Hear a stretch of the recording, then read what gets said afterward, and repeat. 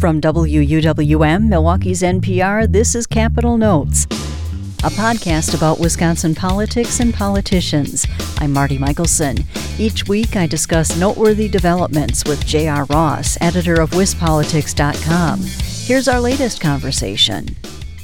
So, J.R., there was some friction last week between interim UW system president and former Republican Governor Tommy Thompson and GOP leaders in the state legislature. Republican Senator Steve Nass, who co-chairs the Rules Committee, demanded that Thompson get permission from the panel before implementing any COVID-19 protocols on the campuses. Thompson, who has told chancellors it's up to them if they want to require masks, rebuffed Nass's demand, which led to Nass threatening to file a lawsuit. Then Republican Assembly Majority Leader Jim Steineke backed Thompson by saying he wouldn't support a lawsuit. What do you make of all this? We've got a former Republican governor sparring with current GOP lawmakers. Who's going to win out? The way this works is that there's a deadline for the UW system to turn over to this committee, the Joint Committee for Review of Administrative Rules. It's COVID policies, so they can go through the administrative rules process. Thompson's obviously said they're not going to do that. So then once that deadline passes, Nass has indicated he will ask Senate leadership to approve a lawsuit. Now, normally, when the legislature files a lawsuit, there's a joint committee on legislative organization that approves it. That committee is controlled by Republicans 6-4. One of the members of that committee happens to be Jim Steineke. So if he's not, throw the idea of a lawsuit, you would think that that committee would at the very least deadlock on such a request. Well, the X option for Nass is to go to the Senate Organization Committee because the Senate could, on its own, initiate a lawsuit. Now, Devin LeMahieu, the Senate Leader, his office said that the Republicans will caucus and discuss what it wants to do, and then we'll find out if the entire caucus is on Nass's side when it comes to doing it, or a majority of it at least, is on Nass's side of this issue and wants to pursue it. And then, like I said, the question becomes timing. How long does it last? Does it get the university past this wave of the Delta variant and things get back to quote-unquote normal, all that kind of stuff? There are a lot of unknowns out there, so it's hard to say there's going to be a lawsuit, period. But again, I think the university's bottom line is just get them through this initial phase of getting back to school, get kids back in the classroom, and have it be as safe as possible. In their minds, it requires having kids masked up, those who aren't vaccinated getting tested, those kinds of things, which some Republican lawmakers have got a big issue with. We're going to see who wins out. On a related note, Thompson is calling on the legislature and Democratic Governor Tony Evers to set up a task force to re-examine every aspect of higher education in Wisconsin. He told Jeff Mayers of WisPolitics.com that the system has been doing the same things for years, and that has led to more buildings, classrooms, and more student debt. Thompson says the UW system is falling behind other states. Do you think Evers and legislative leaders will set up such a task force, and if so, what might it look like? Well, we haven't seen any signs yet of lawmakers and governor moving toward that.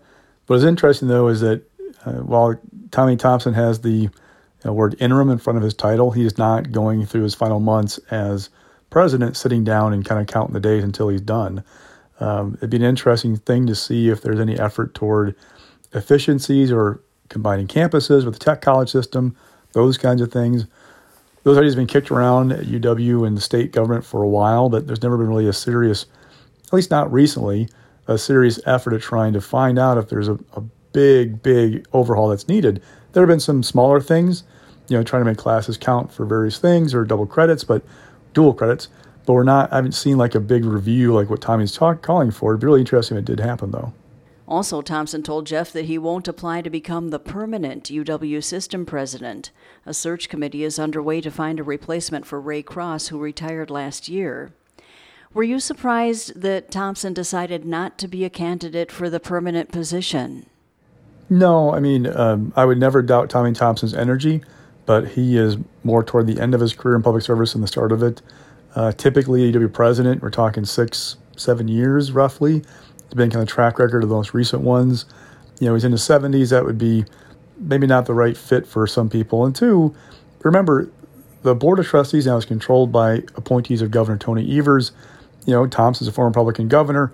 He's obviously sparred with Republican lawmakers over funding for UW and this COVID stuff. But you would think a committee led by Evers appointees would want to find somebody who's not as conservative as Tommy Thompson, right? That would just kind of make sense politically. So I don't know that Tommy would be something they would consider, although I think the members of the Board of Trustees, including Evers appointees, are very thankful for Tommy for stepping in when he did a year ago to help lead the university through a troubling time when the guy they'd found to be the president decided not to do it, going through COVID. I mean, this has been he's really done a lot of good work and been praised for being willing to step in at a difficult time. And finally, the Republican Party of Wisconsin has picked Waukesha County Executive Paul Farrow to be its new leader.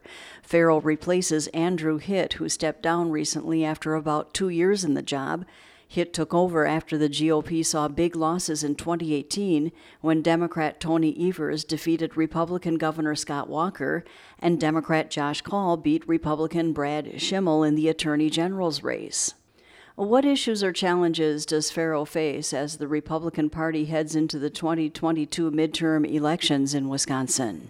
Well, the bottom line is to win. And one of the ways to get there is by raising money. The Republican Party of Wisconsin had some financial issues last few years. Hitt did his best to try and start straightening that out, getting him out of debt, and he's done that. But they still trail significantly from the Democratic Party of Wisconsin.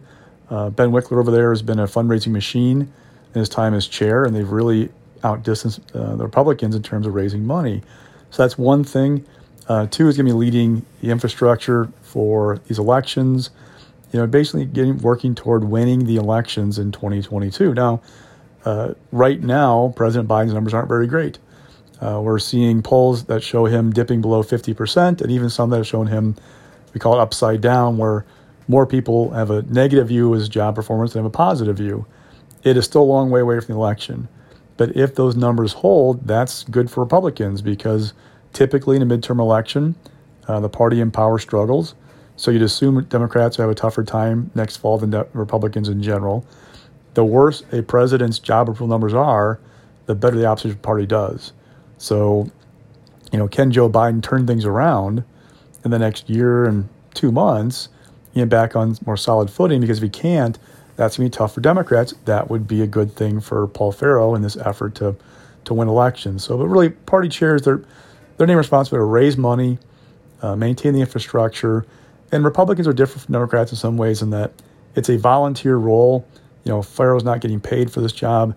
There's a full-time staff at the state party led by Executive Director Mark Jefferson who do a lot of the day-to-day things and make a lot of the strategic moves.